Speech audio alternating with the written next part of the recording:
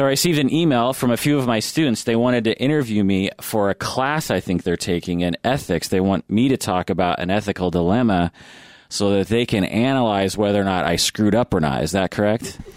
That is correct. Yeah, and so here we are in my office at Antioch University, Seattle, and I'm about to disclose an ethical dilemma that I've been through in my professional life, and I have 3 students here that will take this information and analyze it and scrutinize and write a whole paper about it, and then we'll see if I screwed up or not, right? Okay, so welcome to the Psychology in Seattle podcast. I'm your host, Dr. Kirk Honda. I'm a professor and a licensed therapist. Why don't you guys introduce yourselves? Aaron, why don't you go first? I'm Aaron McLean, couples and family therapy student. I'm Brandy Hanan. I am in the master's program for clinical mental health counseling. That's right. I'm Alicia Guthrie-Morse for clinical mental health counseling. What questions do you have? Do you want me just to present the case, or do you want to ask questions, or what do you want to do? Well, yeah, the first question is, what is the dilemma in as much detail as confidentiality will allow? Right. I gave it some thought this morning, and I actually don't run into that many ethical dilemmas when I started thinking about it. In my mind, at first I thought, oh man, there's just going to be like a million ethical dilemmas. But I was like, actually, it doesn't happen very often. So this one happened a couple weeks ago. Well, no, it probably was about a month ago. I received a phone call from the sister of a very good friend of mine from 20 years ago. So this is going to be hard to keep track of. So a friend of mine from 20 years ago, her sister, whom I know less well, called me and said that both of their niece is in another program in Seattle getting trained as a therapist and is required to get therapy and wanted me to set her up with a therapist. Does this make sense? So this is basically the niece of a friend of mine who wants therapy. Okay. So whenever someone asks me for a referral to a therapist, I immediately go to my referral list that I keep. It's a list of different therapists that I know about and have the contact information for.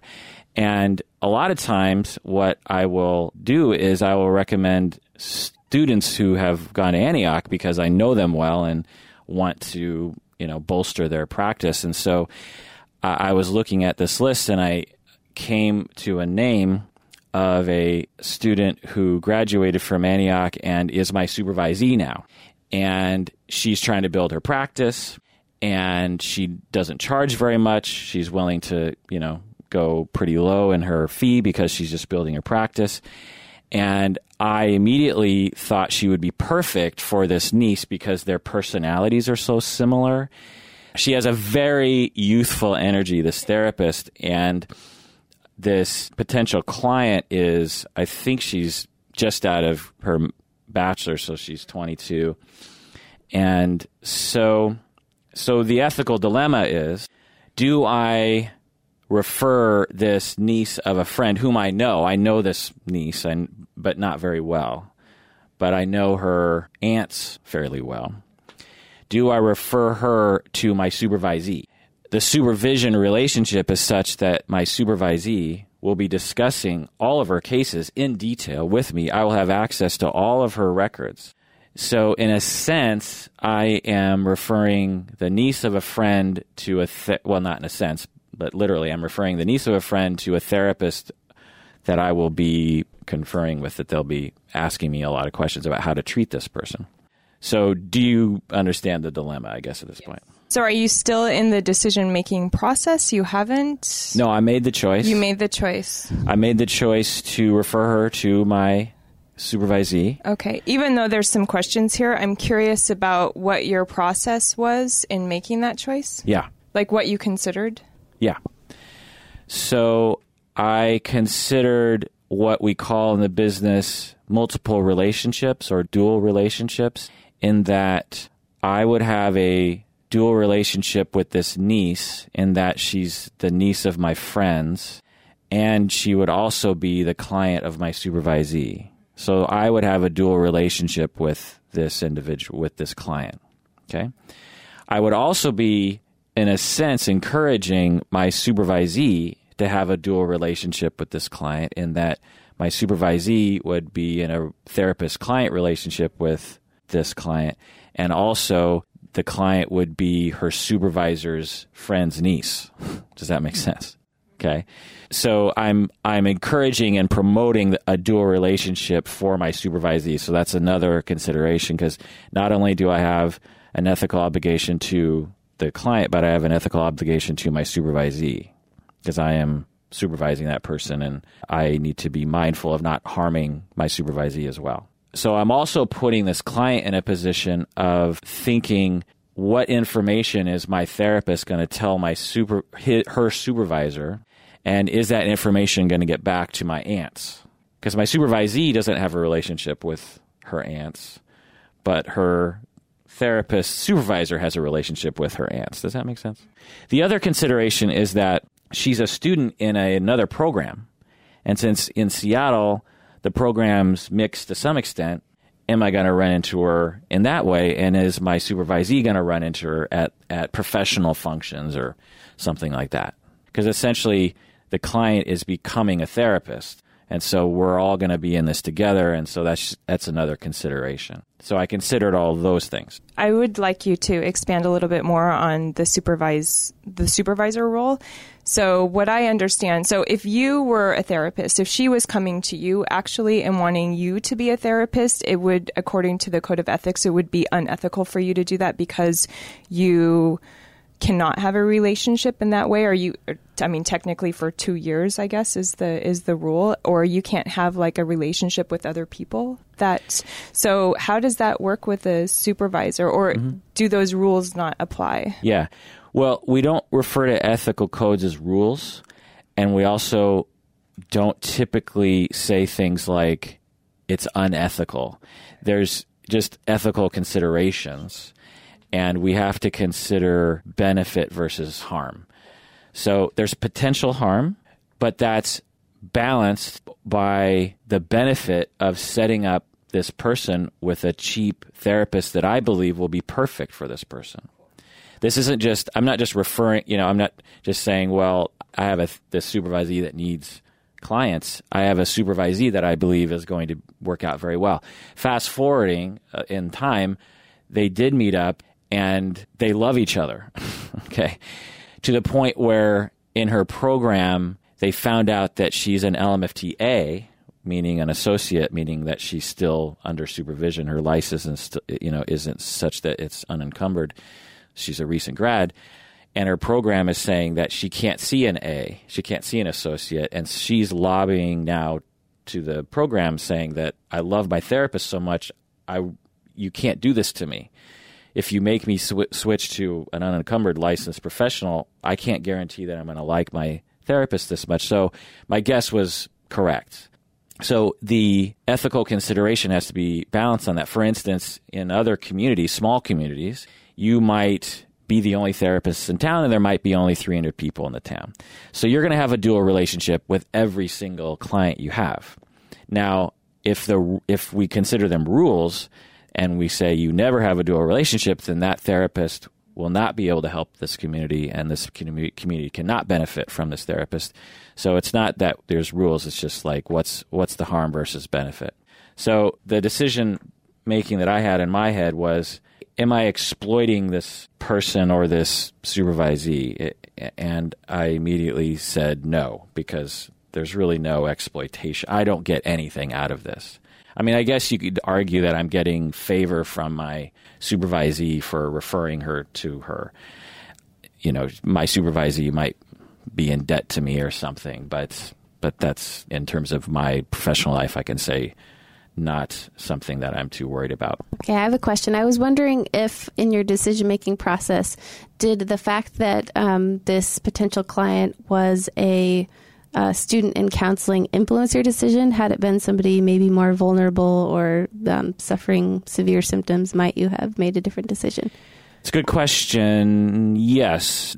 I don't remember specifically thinking about that, but if I had heard that this person had multiple issues, I mean, I always think about that anyway. I mean, if it was presented to me that she had schizophrenia or something like that, I wouldn't have, even though I thought she might be a good match for my supervisee, I wouldn't have referred her to that person because this particular supervisee doesn't specialize in schizophrenia. So if I thought they had bigger issues, yes, totally. So if I thought that the niece of my friends had a lot of issues regarding boundaries and being vulnerable to exploitation and perhaps really angry at her family, then yes, that would have entered my mind in terms of referring her to someone that's connected to me.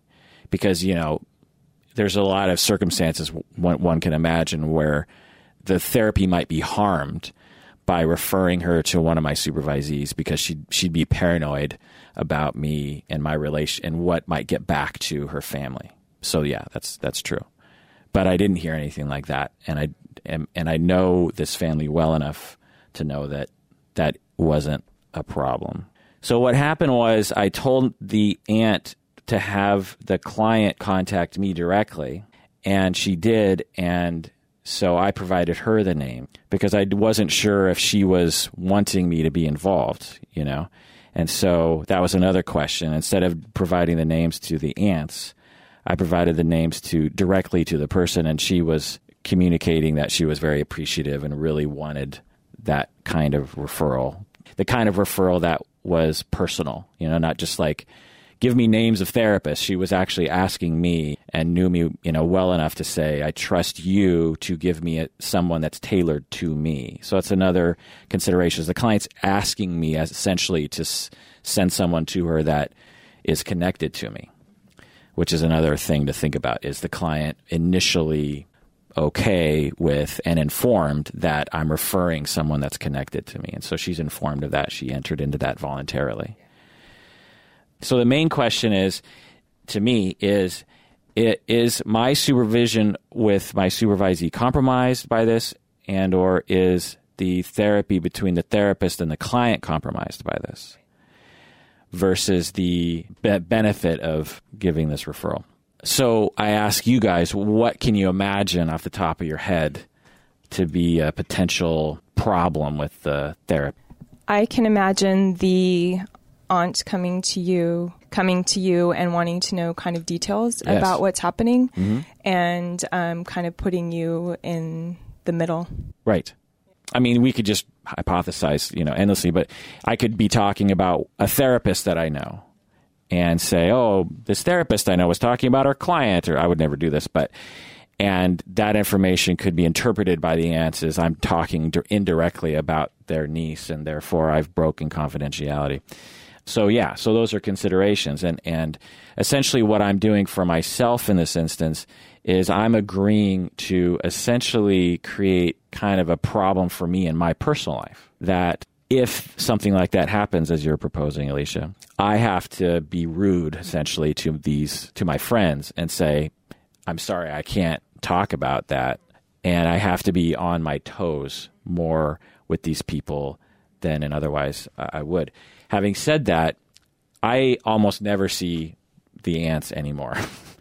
We're not on the outs or anything, but, we were friends 20 years ago. And so the chance of us even socializing at this point is pretty slim, let alone something coming up. But, it could definitely happen, and I would have to be careful. And I can also kind of see a situation where she would feel, not the aunt, but the client would feel like maybe the aunt would see something in the client that she doesn't like, or maybe that she's going through a really difficult time, and having that be more pressure on you in the relationship. Absolutely. In some kind of way. Yes. So these are all things that I considered. Honestly, I considered them very quickly. I did not sit down for an hour and go back and forth. Yeah. I mean, I considered them in probably the span of a minute or two. And because you don't have a lot of contact with her, you were like, oh, this isn't probably ever going to be a situation anyway. Well... Or I also know how to stop this. I've been in so many situations like this that I reflexively know that if something comes up, I have confidence that I'll either know how to react or know to not react and consult or something. Because I get called a lot for referrals. I mean, I have a list, that I keep, and people frequently call me for referrals, and I have a lot of these sorts of dual relationships. Like a best friend of mine will ask me for a therapist, and I'll refer him to a professor next door. So now one of my colleagues, who's also a friend, is an ongoing therapist for my best friend. And we're in a pretty involved, more direct than this dual relationship. But the benefit that my best friend gets from being connected with someone that I think will work out and did work out outweighs that problem. Plus, my best friend is not the sort of person that would take issue with that or have the therapy be compromised. And my colleague, my fellow professor, knows to never let on that he or she is even seeing my friend. And the difference in this situation is that you're a supervisor to this person. Right. Which is really complicated. It's very complicated. Mm-hmm. Is it too complicated for your paper? No, I think it's really interesting. Okay. I was curious about, I don't know if you'd call it countertransference or transference issues with your supervisor now. I wonder, or supervisee, if that's become an issue, or you foresee that becoming an issue if your supervisee feels as though she's having difficulties with this client, or if that was something that came to your mind. Good. Right. That's a good question. So say something happens between the client and the therapist, my supervisee, and they have a conflict of some sort. And now she needs supervision around that. And because of my dual relationship, because I like this, I have a relationship with this aunt, with this niece of my friends, I've lost a little objectivity. She's not just someone that I don't know. She's someone that I know and have somewhat of a history with. Well, let's give an example. So say my supervisee says to me, so my client was talking about her aunts and saying how jerky they are and how terrible they are to her. And I'm thinking, oh, come on, my friends they're good people. And so it biases my supervision of my supervisee, which influences the therapy to the client. So there's a whole slew of considerations in there. And if I'm not aware of that question, then I could potentially harm the client and the supervisee, I guess. So it's just a question I just have to always keep in mind.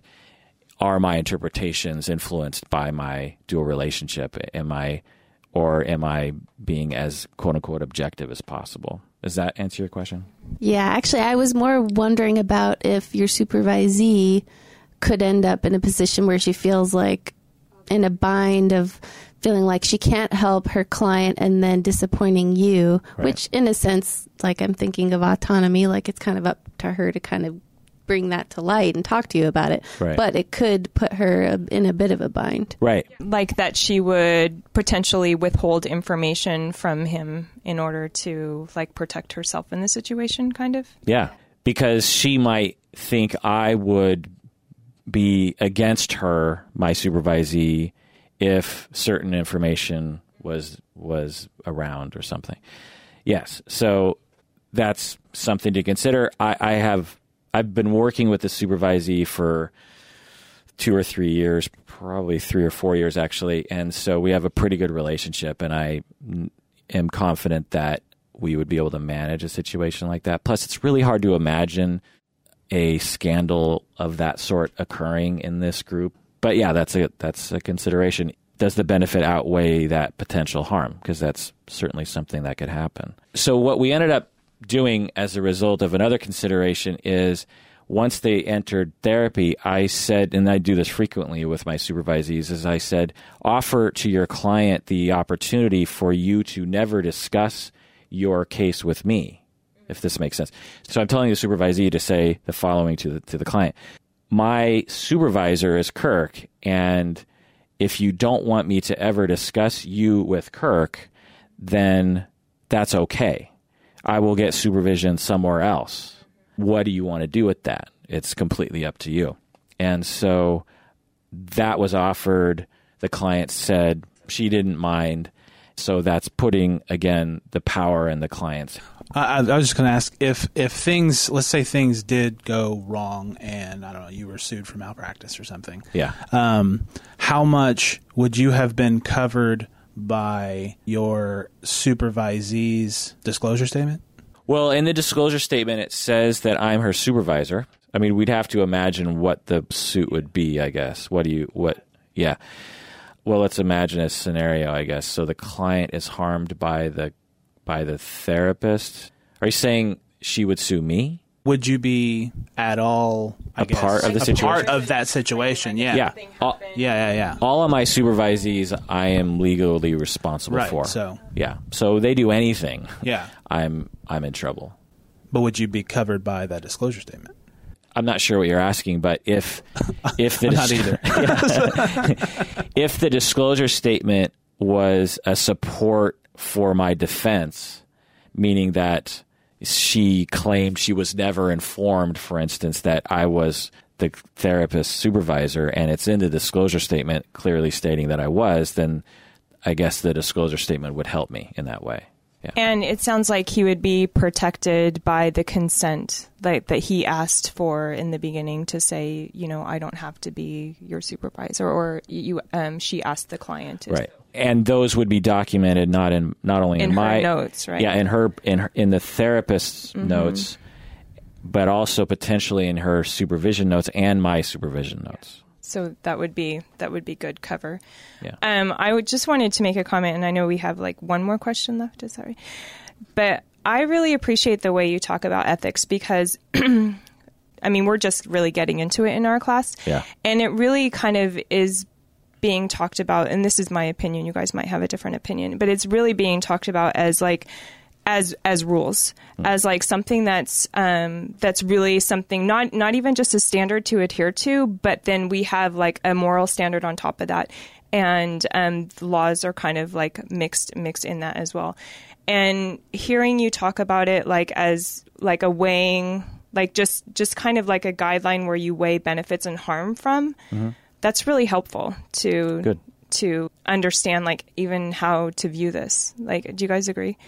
It's really helpful to hear. So I just wanted to make that comment. Do you want to ask that? Yeah, it's common and perhaps comforting when we're given rules. Throughout the beginning of my career, really wanted the rules and was really upset.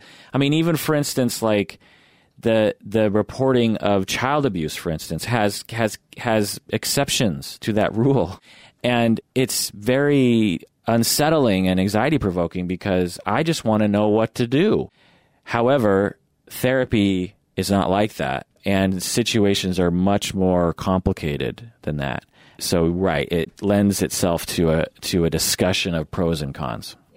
Yeah. It's really helpful for me because I also especially with suicide and stuff, I hear that, and then child abuse also, I hear a lot of that, and it's really hard for me to decide whether I want to break this trust that's happening with this person or whether it's my obligation to report, even though I'm not really sure what's happening. Right. So it's really helpful for me to hear you say that because and this happened kind of a while ago, but I've been oh my gosh, did I make a wrong decision? From an ethical standpoint, did I make a wrong decision by not reporting that person? Yeah. And instead, I just kind of helped her, and thankfully it helped her. It didn't really she didn't end up committing suicide, but yeah, so that's really helpful for me. Yeah, I mean, the guidelines are consult, and then document. Because that if you do get in trouble and you followed your supervisor's advice, particularly, and potentially consultee's advice, then that bolsters your defense. I mean, the chance of us getting in trouble is really slim, so that's there. But if something happens, yeah, you want to have consulted and documented that. So what recommendations would you have for us newbies entering the field? Regarding ethical practice? I see. Consult, document. Honestly, because there's a number of different benefits to doing it. One is that obviously 2 heads are better than 1 and 10 heads are better than 2. And often in these situations, particularly when I was first starting out, like it's really hard to sift through the considerations. It's a very different way of looking at things. And there's so many random possibilities that you will never think of yourself, particularly in the beginning. So you really have to talk with as many people as possible. And then document, as a cover your ass sort of thing. But also when you document, you're thinking about it. You're writing it out and you're like, oh, wait a second. I guess I need to go back to my supervisor and ask them this and then document that. And so there's a lot of benefits to that. It takes time, but each time you do it, it'll be faster each time you do it. For instance, with this particular situation, it only took me a couple minutes to just run through all the possibilities and then act because I've been through it so many times. But the first time I was in a situation like this, yeah. And another thing is another piece of advice is don't be paranoid. After ethics class, everyone's paranoid. They think they're all going to get sued and like this industry is a terrible thing to be in. And I'm telling you, like the risk is really slim. Clients like us, they're not likely to sue us. They don't want to hurt us. We're empathic, nice people. The other thing is the situations that get you in trouble are pretty rare. And when they happen, if you consult, then you're probably okay. So don't get overly worried, but at the same time, don't become complacent and think that all your thoughts are fine. Consult. I was, so our teacher mentioned that there was some cases online that we could look at. And so I spent some time looking for cases and there's some really funny ones in Florida. And the things that these people are on the hook for are like dealing in their practice and like dealing drugs through their practice. And that really put a lot of things into perspective, or like really doing quite a lot of harm to. Right. Yeah. So this is, small potatoes compared to that. Right. And the people that often review these cases when they're brought up to licensing boards are clinicians like us and understand how difficult these decisions are. And so, yeah, it has to be an egregious, sort of obvious exploitation. So that would be you're in a dual relationship. You're the dealer and you're the therapist. And so the conflict of interest there, right, is pretty obvious. And plus, it's so abnormal, like who does that? So I have one more question. I'm kind of wondering if you were in a situation that was like a little bit more troubling than the one that you're in, like it was really, like you could really get into a lot of trouble. I'm kind of wondering what your particular steps would be. I know that we talked about consulting with people to kind of figure out what all the possibilities are, but what would you personally do from that standpoint? Like, would you talk to a lawyer, or what would you do to help safeguard yourself? There's a number of resources. I mean, obviously your consultants and your supervisors are consultants to people to talk to. I have friends and colleagues whom are both lawyers and therapists and are experts in law and in ethics. I've had Joe Schaub on the podcast before. He's one of those therapists / lawyers, and he's taught both things at Antioch. And so he's often the first person I go to. And he, talks the way I do. He walks me through the situation. He doesn't just say, do this. He says, well, let's talk about it. What's this? What if this happens? What kind of person are we talking about? And so there's also your professional organizations. I hope you're, Aaron, a member of AAMFT. Are you not? Okay, well, you will be soon. And your ACA organizations have a benefit to the members around legal and ethical consultation. I was just talking to one of these people at AAMFT at the conference a couple weeks ago, and they said, don't ever say, so I'm in this situation, what should I do? This is what he said. He said, ask as if you're just curious, or you have a friend in this situation. Yeah, and you can't even say I have a friend because we're all supposed to report any situation. So you just say, so I'm curious, if I was in a situation like this, blah, blah, blah, blah, blah. Because if you say it's you, he now has to report you if you don't report yourself. So that's just a little tip there. But so at AAMFT, they have a legal department offer advice, and they have an ethical department to offer advice. And they say that's, it's a wonderful service for members. And is it important? So I'm asking this question because our teacher also said something that was really interesting, where she said if you ever got called to the board for something, that all the steps that you took would be taken into consideration. Absolutely. So if you didn't take any steps, or if you took improper steps or whatever, then it would look very poorly against you. That's right. So consulting, talking with a lawyer. That's right. Yeah, what I often tell people is, say there's an ethical dilemma and you have choice between A or B, and you choose A, and you don't consult, and you get sued, and you go to court, and you get in trouble for A, and you have a consequence. Scenario 2, you both, same situation, A or B, you choose A after you consult with the appropriate parties, you go to court, you're much less likely to get in trouble. So you could do the exact same thing. So it's not what you did, it's what your process was in deciding what to do. Yeah. So because it's essentially professional negligence to not consult when you're in a sticky situation. So that's why I consult. And then you need to document, because you can say you consulted, but it's much more impactful if you have documentation of the consultation. So would you consult, I mean, obviously you're in a different position than we are, but would you recommend that we consult with colleagues in addition to other people? I mean, obviously if we were in supervision, then we would consult with that, but who else would you recommend? Yeah, supervisors, colleagues, friends that are in the business. Ethics board, yeah. Me. Okay. People sometimes ask me questions about ethical dilemmas, and all that's legitimate consultation. Cool. So I've been actually wanting to ask you this for a long time, and it's something that's been brought up in our ethics class a few times. I have very strong opinions about this, so that's why I wanted to ask you. And I was actually going to email Alicia, you. Strong opinions. I was actually going to email you and say, would you talk to me about this? And I've written to other professors about it and gotten their feedback. But I'm kind of wondering what is your personal opinion on self-disclosure of the therapist to the client? Well, I've done a lot of literature review on this, and I plan on doing a podcast about it. And it's found in research, and self-disclosure is a very complicated topic.